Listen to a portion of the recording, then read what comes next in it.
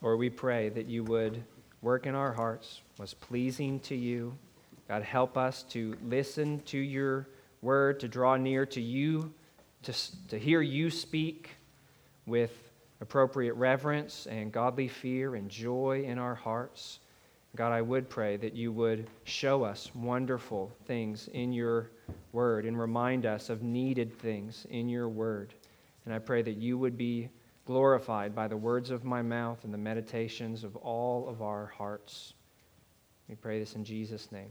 Amen. Well, please open your Bibles to Ecclesiastes 5, and we continue moving verse by verse through this wonderful book, beginning today in verse 8. And our scripture passage today is about riches and possessions, wealth and goods, and whether or not a person has joy in what God gives him. And we need very much to hear God speak to us about this because we live in the richest country in the world. Virtually all of us have far more wealth and certainly far more possessions than most people in the world and throughout history. There's so much material prosperity and indulgence around us, and so every day in our culture, we feel the pull of materialism and consumerism and greed, and that's hard on us because there's still sin in our hearts that wants to be swept away by those things. It's true for every one of us. We need Ecclesiastes 5 and 6 to renew our minds, to rescue us from conformity to the world in these matters. And in the Bible today, we will see how people live, at times loving what won't satisfy and clinging to what they can't keep, while others are able to live absorbed in a supernatural joy. And the main topic of the passage especially begins down in verse 10 when it introduces those who love money. But before that, verses 8 and 9, it speaks briefly about the poor and rulers. So look at those verses with me. Ecclesiastes 5:8.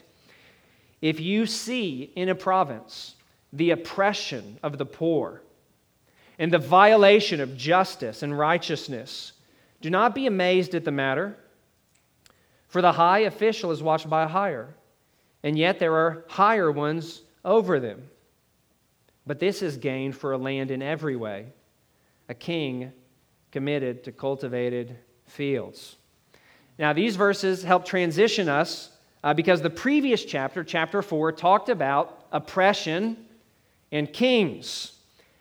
So here in verse 8, it says, when we see the poor oppressed, when we see justice violated in the world, people's rights denied or taken away, the word says, don't be astonished by that. Don't be surprised by what you're seeing. Mourn over it, yes. Marvel at it, no. Expect it. Believe it. Because the hearts of men are wicked. And so apart from God's restraining grace or sanctifying grace, sin and selfishness reigns. And that's the ultimate reason why we should not be amazed to see these awful things. But that isn't actually the reason verse 8 gave, is it? What did the verse say? The end of the verse. For the high official is watched by a higher, and there are yet higher ones over them. So don't marvel when you see oppression and injustice, because the people in power have people in power over them who have people in power over them. Okay, how does that logic work? Well, I think it has several applications, but in light of the fact that the passage is about to talk about the love of money, I think the main idea here is that the poor are oppressed and robbed of justice because with all those layers of leaders above them, it's just likely that some will be looking to line their pockets. And so each level of authority can take advantage of the level below them. And so the cost of justice keeps being pushed down and snowballing and eventually falling on the people who just don't have anyone else to push it down on further. The officials over you have officials over them, and everybody wants a cut. So don't marvel. God's told us what's in the heart of man. But also don't despair, because God has told us He will judge in the end and make all things right. Now, verse 9 is not easy to understand, and my Bible actually has a footnote that says the meaning of the Hebrew verse is uncertain. Well, what seems most likely in verse 9 is that this is a quick point that counterbalances the last one. Lest anyone read verse 8 and think, well, then we'd be better off just not having officials and authorities and government if that's the way it's going to be. But Solomon says, no, it is advantageous for the land to have a king, still to have a government who can bring some order to a society and, for example, verse 9, to make sure fields keep being cultivated. That's for the benefit of everyone to some degree. So, human governments are corrupt, yes, expect that, but also they are still gifts of God in some sense, and in this fallen world, we would be even worse off without them, with anarchy. Well, again, the meaning of verse 9 isn't super clear, but what is very clear is the point made in verse 10. And that introduces the first big point of the larger passage, the vanity of how many live, loving what won't satisfy. Loving what won't satisfy. Look at verse 10. He who loves money will not be satisfied with money, nor he who loves wealth with his income or increase. This also is vanity. All right, well, don't be surprised when you see this either. People who love money will be unsatisfied when they get it, no matter how much. And how sad it is to give your heart in love to something that can never satisfy you. Note carefully, the warning in this verse is not about having money and wealth. It's about loving money and wealth. And you can love it whether or not you have much of it.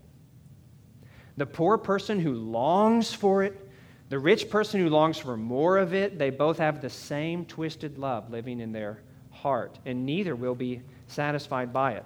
You know, in 1 Timothy 6, Paul talks about the moral danger and the spiritual and eternal ruin that the love of money leads to. But this verse in Ecclesiastes, it's not warning per se about how the love of money will lead you to destruction and more evil. This is warning you that the love of money will leave you sad and empty, unsatisfied. And this verse will prove true every time. You can take this to the bank. He will not be satisfied, not with any abundance or increase. Now, this verse also teaches an important, just broader principle, that your satisfaction in life is tied to what you love. See? When you feel deeply unsatisfied, you need to ask, what am I loving? If your heart goes out in love to that which is most worthy of love, you'll be satisfied. The next verse says, gives several reasons why the love of wealth and abundance won't satisfy. And here the Spirit starts to stack up reasons to disabuse us of the idea that our life would be better if we just had a little more money or a little more of the stuff that money can buy. And that's not necessarily the case. Look at verse 11. When goods increase, they increase who eat them or consume them. And what advantage has their owner but to see them with his eyes? So, you see what that's saying? When you get more goods, do you know what else you get? More people around you who will consume all of those goods instead of you. The more you have, the more people you'll have to help take care of all you have, and also probably the more distant relatives and pretend friends and freeloaders that you'll attract. But regardless of whether or not that happens, I think what this verse is saying is when you get more and more stuff, your personal capacity to enjoy stuff doesn't increase. You're still just one person. So what advantage is all of that abundance to you? You won't get to enjoy it all personally. You'll just get to watch more of what you've gained go into the mouths and pockets of other people. And the next verse adds, having an abundance may make it hard for you to sleep. Verse 12. Sweet is the sleep of a laborer, whether he eats little or much. But the full stomach of the rich will not let him sleep.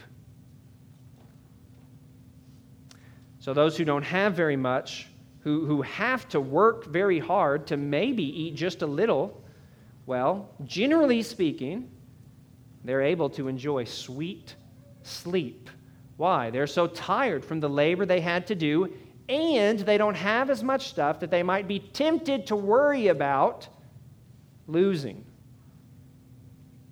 Sometimes also, to take the verse in its most literal sense, having a lot means you get to eat a lot, and eating a lot makes your stomach hurt, so you can't sleep. The life of abundance and riches and plenty, it's not always all it's cracked up to be, including when it's time to go to sleep. People who have plenty of food, plenty of stuff, plenty of money, they often also have plenty of problems to go with it all and plenty to worry about. But again, what's the real issue here? It's what you love. If you love to have lots, then you won't really be able to rest. You won't really be able to enjoy what you have, whether a lot or little. I mean, what if you knew for certain that what you loved was going to let you down?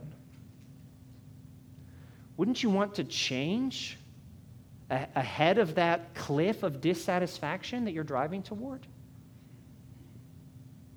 Listen to God's word here. Don't love what will not satisfy. Love what will. And hear God's call again in Scripture.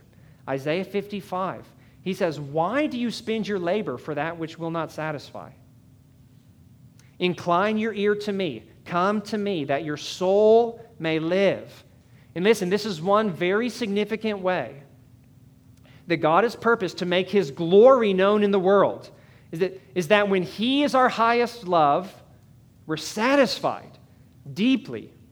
Just as the lack of satisfaction that comes from the love of money shows the true emptiness and wrongness of materialism and greed, so also the satisfaction that does come when we love God, that proves His great worth and sets it on display. And so it shows that how good and right it is to love and worship Him. And the well-known pastor, John Piper, is right about this, that God is most glorified in us when we are most satisfied in Him. So for the glory of God, find the love that satisfies you. Love the Lord. And there's a good question that follows that is, okay, how does this love of God get planted in someone's heart and start to grow, this satisfying love? Well, the answer is in Christ and through Christ and by looking in faith to Christ and receiving His love-transforming grace. That looking and seeing and remembering that Christ, the Son of God, was betrayed and killed because men love money. Judas, the disciple who was helping himself to the money bag, eventually also sought out more silver to betray Jesus. Sinful men handed Christ over to die because they loved money. But Christ let Himself be handed over to die because He loved us. Sinful men who didn't love Him. And He resolved to die in love for His people's sins as their substitute. He bore the eternal punishment that we deserve for our wrong loves and for the lack of proper loves in our hearts. And then he rose from the dead. And if you look to what Christ did as your substitute and you depend on what he did to save sinners, Scripture promises that your sins will be forgiven. Even the records of your sinful loves will be ripped up before God. And then as you start to trust in how Christ loved you and he gave himself for you, the Spirit will start to work through that looking to his love and faith to make you love him for it. And that's how you can come to love what will satisfy in Christ. Trust in him. Trust in his dying love. Look again, Christian, at the dying love of Jesus. That's how the love that satisfies grows in your heart. Now, verse 13 starts the next main point of the passage. Verse 13, adding to the sorrows of loving what won't satisfy is clinging to what you can't keep. Clinging to what you can't keep. Verse 13, there is a grievous evil or a sickening evil that I have seen under the sun. Riches were kept or watched or guarded by their owner to his own hurt. He kept close watch on his riches, and it was harmful to him the way he hoarded them. You can guard your goods and your gold in a way that's not good for you. So this was an important realization for me in my own heart about 10 years ago, that the love of money doesn't only manifest itself in greed for more, but it can also manifest itself in how you try and keep what you have, even if it's only a little. This man who's guarding what he owns, the verse doesn't say he has a lot of riches. It's just saying he's clinging to keep what he does have to his own hurt. And one big reason this passage gives for why this heart posture of guarding riches is so harmful is because you can't actually guard them. You can't keep them one way or another. It's going to be gone. Verse 14 says, and those riches the man was keeping were lost in a bad venture. And he is father of a son, but he has nothing in his hand. I think that the man is not faulted for his venture here. It's called bad because it didn't work out, not necessarily because he did something dumb or really risky. But whatever happened, he ended up losing what he cared so much to keep. What will it do to your heart if you love what you might lose? Proverbs 23, 4 and 5 says, do not toil to acquire wealth. Be discerning enough to desist. Picture this. When your eyes light on the wealth, it is gone. For suddenly it sprouts wings, flying like an eagle toward heaven. Is that a great proverb? Here under the sun, sometimes the riches and the possessions you're trying to keep fly away. And sometimes that happens at the times that it seems like you need it most. This man's bad venture coincided with his fathering a son. And he had nothing in his hand left with which he could support his child. So imagine the distress of this man to find out the stockpile he's hoping in and guarding closely that is gone. See, it is to your harm to hope in something that is so flighty.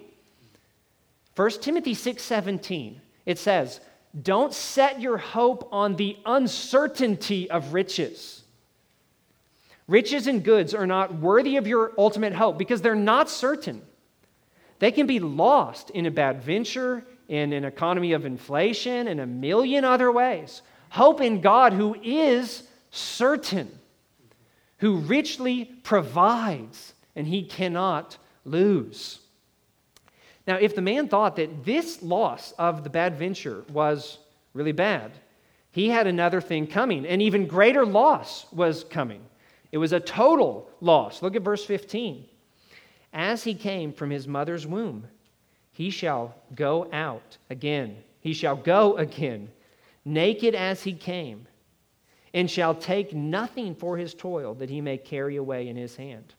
So if that bad venture didn't empty his hands all the way, well, death is going to do that anyway.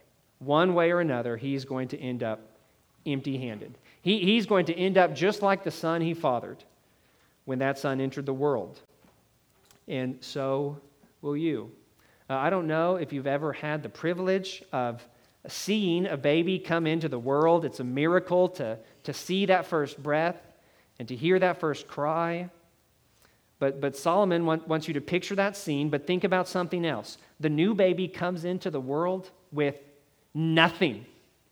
He's not wearing a diaper. He's not holding a rattle. He's got no food, no money. A newborn infant is totally naked and totally empty-handed. Can you picture that? That's a picture of your future. Death will bring you all the way back to the complete empty-handedness of your birth. And that even after and despite a lifetime of toil to gain things. You can't keep it. Say that to yourself. As you look at the things that you have, say, I cannot keep this. Don't cling to it in your heart. Don't make the point of your life something that will be totally pointless the second that you die. That's chasing the wind, isn't it? And Solomon says that in verse 16. This also is a grievous evil. Just as he came, so he shall go, and what gain is there to him who toils for the wind? Here on earth, we have no lasting city. So we seek the city that is to come. Keep your life free from the love of money and love what will last. Jesus is the same. Yesterday, today, and forever. That's a love that will last. Verse 17 adds one final brushstroke to this very sad portrait of a person who clung to what he could not keep. Look at verse 17. Moreover, all his days he eats in darkness and in much vexation and sickness and anger. That's not a pretty picture. And this is even before the day of his ultimate loss, even before he ended up totally empty-handed, the day of his death. Even while he still had some of his riches to guard and keep, he didn't enjoy it. He's miserable. He's what? Vexed, sick, angry. And that's part of the problem with clinging to stuff you can't keep. It's not just a matter of you're setting yourself up to be sad one day when you lose it. No, this verse says all his days he is in a pitiable place. Angry, sick, irritable, sad, he passes his days eating in darkness. Again, a very vivid picture. You can see that in your mind, can't you? And you don't want to go there, do you? Eating in darkness. Maybe that connotes aloneness. He's so preoccupied with his stuff and his wealth that slowly all his relationships fade away. Certainly this connotes sorrow, but this phrase, he eats in darkness, it might be even more suggestive and bleak that darkness in Scripture many times connotes alienation from God and being cut off from the presence of his blessing. Now, verse 18 turns a page and shows another way. So Solomon's been talking about what he's seen to be vanity and a sickening evil, but now he begins to talk about what he sees as good and beautiful and fitting instead. Look at verse 18. It begins, behold, I have seen what I have seen to be good and fitting. So that's where he's going. This is the next main point of the passage. Instead of loving what won't satisfy and clinging to what you can't keep, it is possible to live preoccupied by a supernatural joy. Preoccupied by a supernatural joy, even in the midst of a fallen world that's filled with suffering and loss and wrong and death and bad ventures. I say preoccupied because of what we find in verse 20. Look down there. For he, this man, will not much remember the days of his life because God keeps him occupied with joy in his heart. And I say this is a supernatural joy because it comes from God. Verse 20 said, God keeps him occupied with this joy in his heart. The end of verse 19 says this joy is the gift of God. It's not something natural in man. This is supernaturally given. It's God's gift. And this divine gift of joy is what makes it possible for a person to live the better way that this book has been commending to us over and over again, like in chapter 2, like in chapter 3, and like again here in chapter 5, verse 18. This should sound familiar. Verse 18, behold, what I have seen to be good and fitting is to eat and drink and find enjoyment in all the toil with which one toils under the sun. The few days of his life that God has given him, for this is his lot. Cue the course of Ecclesiastes. Find joy in the everyday gifts of God. Daily food, daily drink, daily work. This is your lot from God. This is his gift to you. Enjoy the toil and whatever God gives each day. Don't cling to it and try to keep it forever. You can't keep it. Just enjoy it today as your lot and gift from God. Don't love these gifts as if they are the source of joy themselves. They aren't. They won't satisfy the person who looks to them like that. No, just enjoy them for what they are. Temporary, good gifts from an all-satisfying God. Find enjoyment in all your toil the few days of this life. Well, okay, how can a person actually do that? Because our toil is toilsome. There are many things about many of our days that can prevent us from having joy in them. Okay, here's the really important insight that this passage adds to what's come before in the book. Right, verse 18 essentially repeats prior instruction, but verse 19 pushes the argument deeper than what we've seen before. Look at verse 19. Everyone also to whom God has given wealth and possessions and power to enjoy them and to accept his lot and to rejoice in his toil, this is the gift of God. You see that? What did it say is the gift of God? The power to enjoy his gifts is also his gift. God must empower a person to enjoy the provisions God has given him. God must empower a person to accept his lot with contented joy. God must empower a person to rejoice in his toil. Each day, as God gives you your daily bread and your daily work and whatever wealth or possessions you may have, you can only do what Ecclesiastes says you should do with all of that and find enjoyment in them only if God gives you another gift. The gift that is the power to enjoy all of those gifts. See? Enjoyment of God's gifts is also God's gifts. Philip Ryken wrote a book chapter on this passage of Scripture, and he very cleverly and insightfully titled it, Satisfaction Sold Separately. Because it's possible for a person to receive these gifts, daily bread, daily work, wealth, possessions, all from God, but not also receive from God the power to find joy in them. And what the passage says next in chapter 12, chapter 6, it says there are people, a lot of people that this happens. God gives them wealth and possessions, but God does not give them power to enjoy it. So if you find that you are able to do what the book of Ecclesiastes has been telling us we should do to live wisely, to find enjoyment in God's everyday gifts, then you need to acknowledge God. And you need to thank God for that. That joy and contentment is a supernatural thing.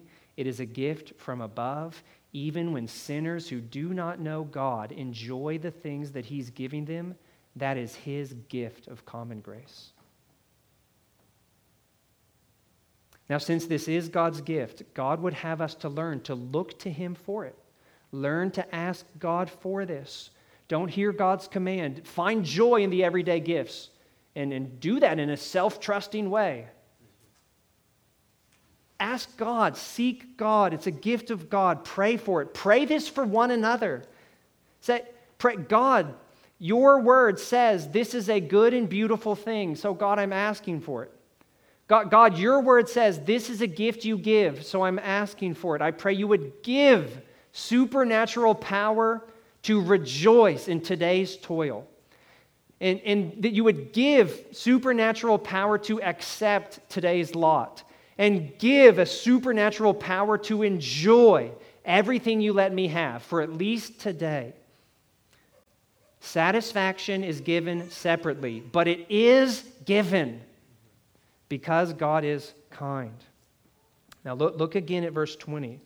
It further explains what a gift this gift of joy is. It says, "For he will not much remember the days of his life, because God keeps him occupied with joy in his heart."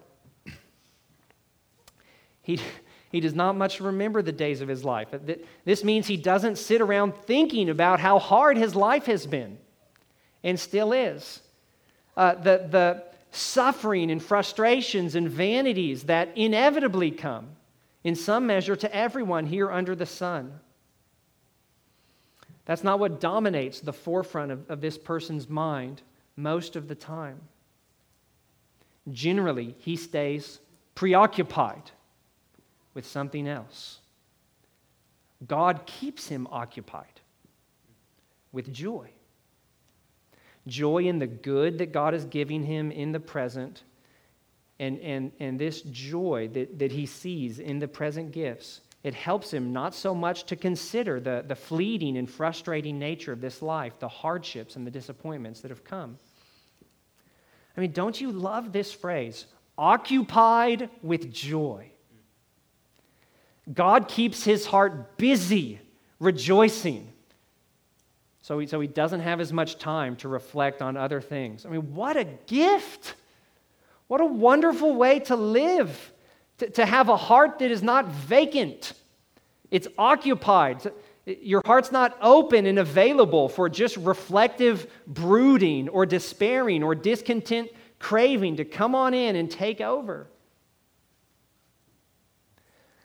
Now, this is important to realize, too. This gladness God gives to keep your heart preoccupied so you don't remember much.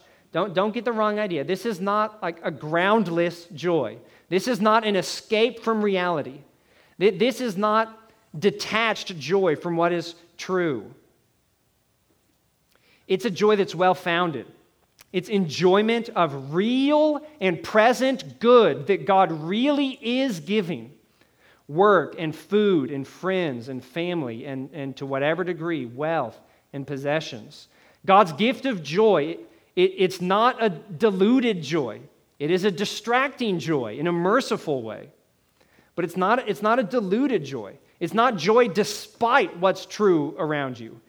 Because God does not deceive, even by the joy he gives. This is God opening a person's eyes to see that they really do have real reasons for gladness of heart in him because of what he's giving, no matter what he might not be giving to you, which is also good in the present.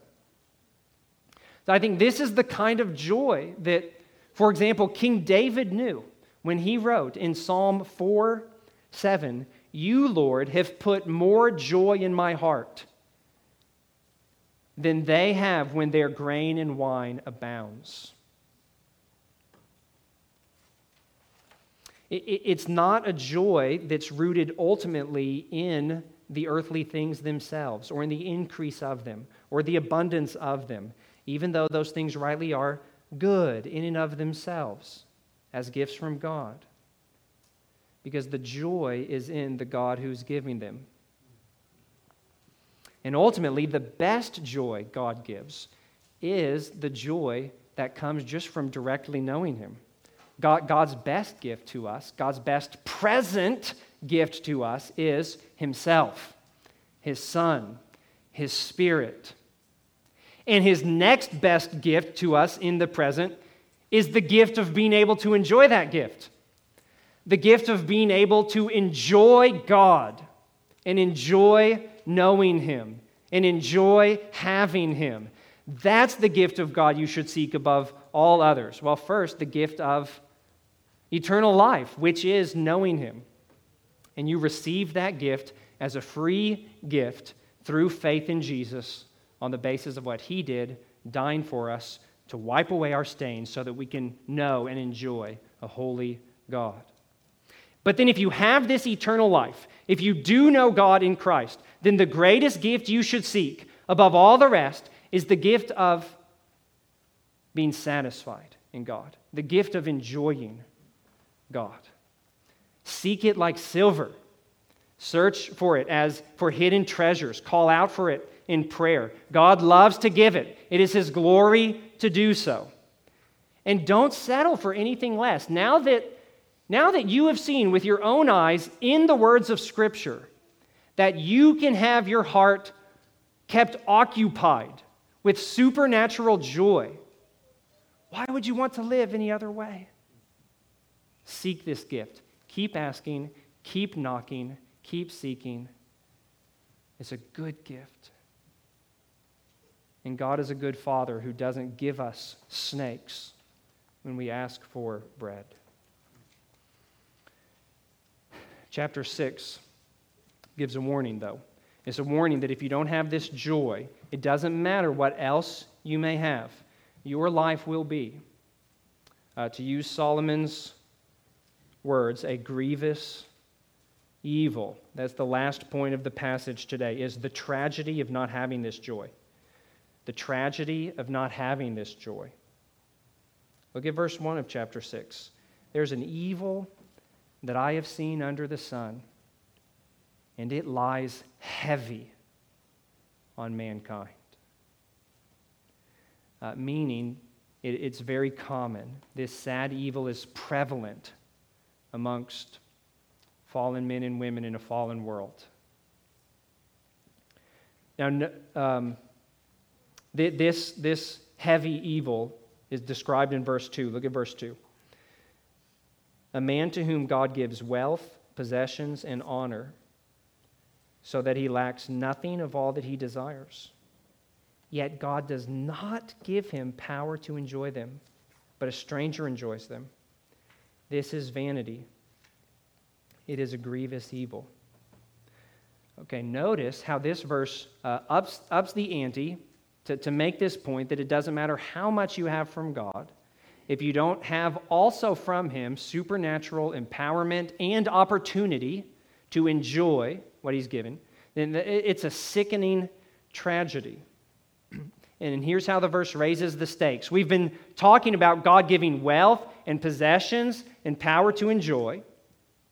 That was up in verse 15. But here in verse 2, a man is given wealth and possessions and honor. The idol of many people, even above money.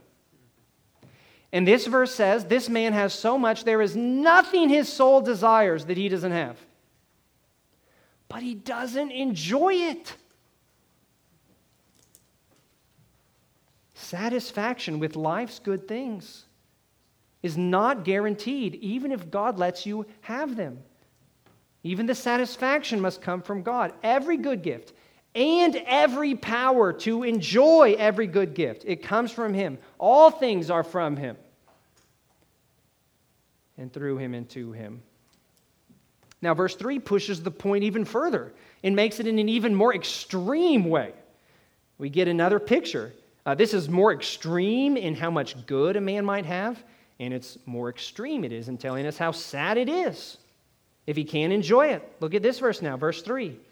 If a man fathers 100 children and lives many years, so that the days of his years are many, but his soul is not satisfied with life's good things, and he has no burial, I say that a stillborn child is better off than he.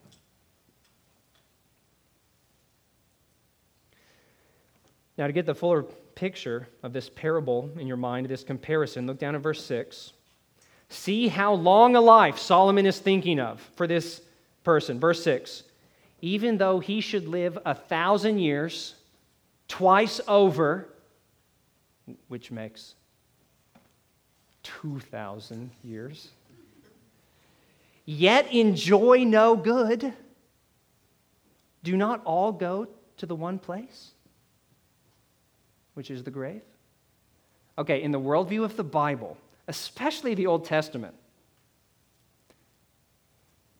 two of the greatest earthly blessings a person might have are lots of children and lots of years of life. And so when King Solomon wants to dig in his bag of illustrations and say, imagine with me a man who's unfathomably blessed in terms of earthly goods. He says, okay, picture a person who has just an absurd abundance of children and years of life. Imagine a guy who has 100 children and 2,000 years of life. A man who outlived Methuselah twice. And this person, right, he seems like he might be the most blessed person ever to live with a crazy large family and a crazy long life. And then hear the shocking judgment of Scripture that the person who never had a single child and who never lived a single day outside the womb is better off than he is if the man's soul is not satisfied with those good things that God gave him. And verse 1 told us that happens to many. Now, it's hard. It's hard for me to talk about. It's hard to even think about the tragedy that is stillbirth. That is one of the most painful and deep of all earthly sorrows. It's hard to imagine a more tragic, lost opportunity in life.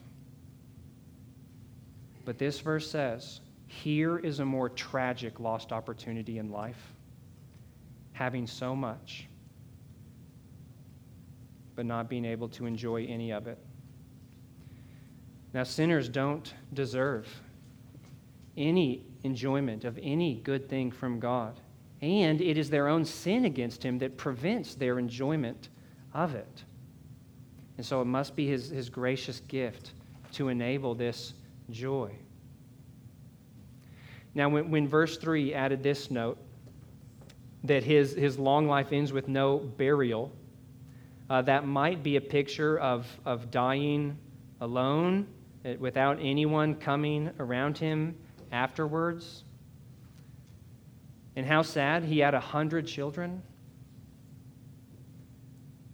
But though he had many, he didn't enjoy his children or any other good thing God gave.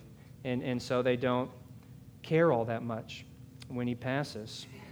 Mainly, though, I think the idea here is this having no burial is a typical Old Testament way to picture dying apart from God's blessings, dying under God's curse. The Old Testament prophets threaten this kind of thing, that you'll die and not be buried because of your sin against God, and so the birds and the beasts will come and have their fill, eating your unburied body. It's a picture of dying under God's curse, and this kind of curse is a fitting end to the person who lives under the curse of no enjoyment, no satisfaction in life's good things. And verses 4 through 6 explain why the stillborn is better off than this man who looks most blessed. And it starts by reflecting on the great tragedy of stillbirth, to emphasize how tragic it is to not have, in part because of active sin, this gift from God of joy and life. See in verse 4. For it, the stillborn child, comes in vanity and goes in darkness, and in darkness its name is covered. So the child's born in the world, but not to live in it. His life was the most vapor-like of vapors.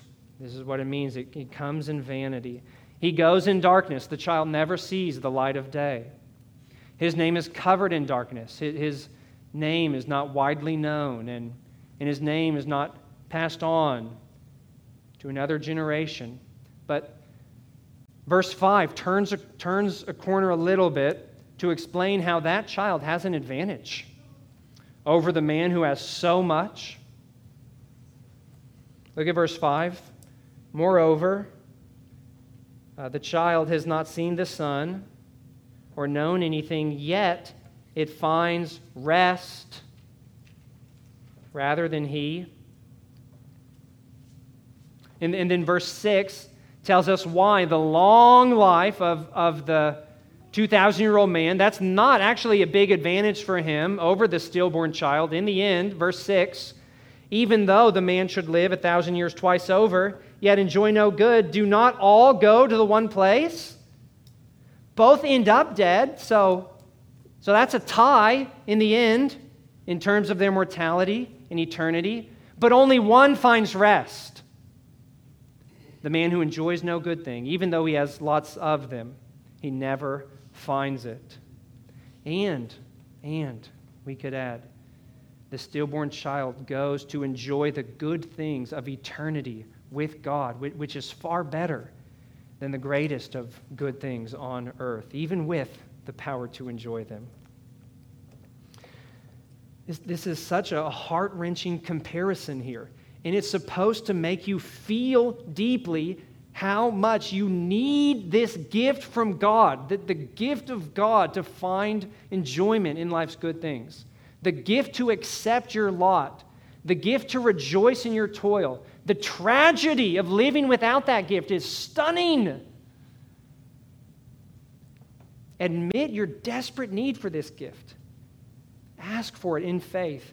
And I mean in faith, because if God did not withhold his own Son, but delivered him up freely for us all, how will God not graciously with his Son freely give us all things, including this gift? Pray expectantly in the name of Jesus. Father in heaven, occupy my heart with joy and rescue me from loving what won't satisfy. Rescue me from clinging to what I can't keep. And you know what you can't keep includes riches and possessions and this life. If you live 2,000 years, you're still going to lose this life. You can't keep your riches and you can't keep this life. And so don't cling to that either. Loving and clinging to money can prevent you from receiving God's kingdom, but so can loving and clinging to your life. Jesus said, whoever would save his life will lose it, but whoever loses his life for my sake will save it. Lose it for Christ's sake. You can't keep it anyway. Cling in love to Christ, not the hope that you might live longer on earth. Now, verses 7 through 9 are a little wrap-up conclusion for this passage. Look at these concluding proverbs. Verse 7, all the toil of man is for his mouth, yet his appetite is not satisfied. Or more literally, his soul is not filled. So a man has to keep working because he wants to keep eating and because he continues to desire all kinds of things.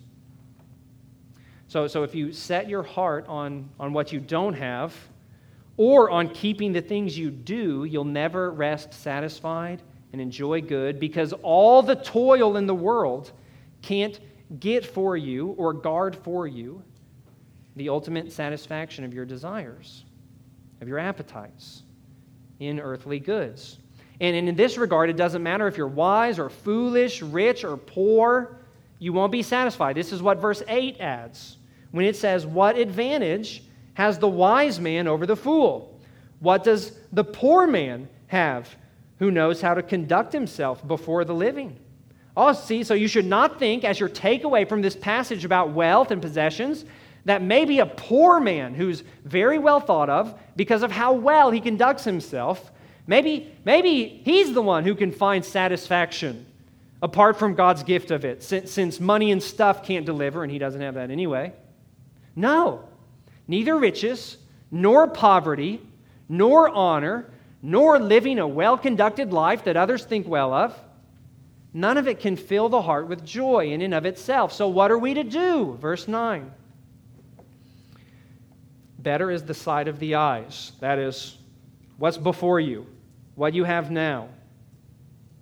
Enjoying what you can see. Better is the sight of the eyes than the wandering of the appetite.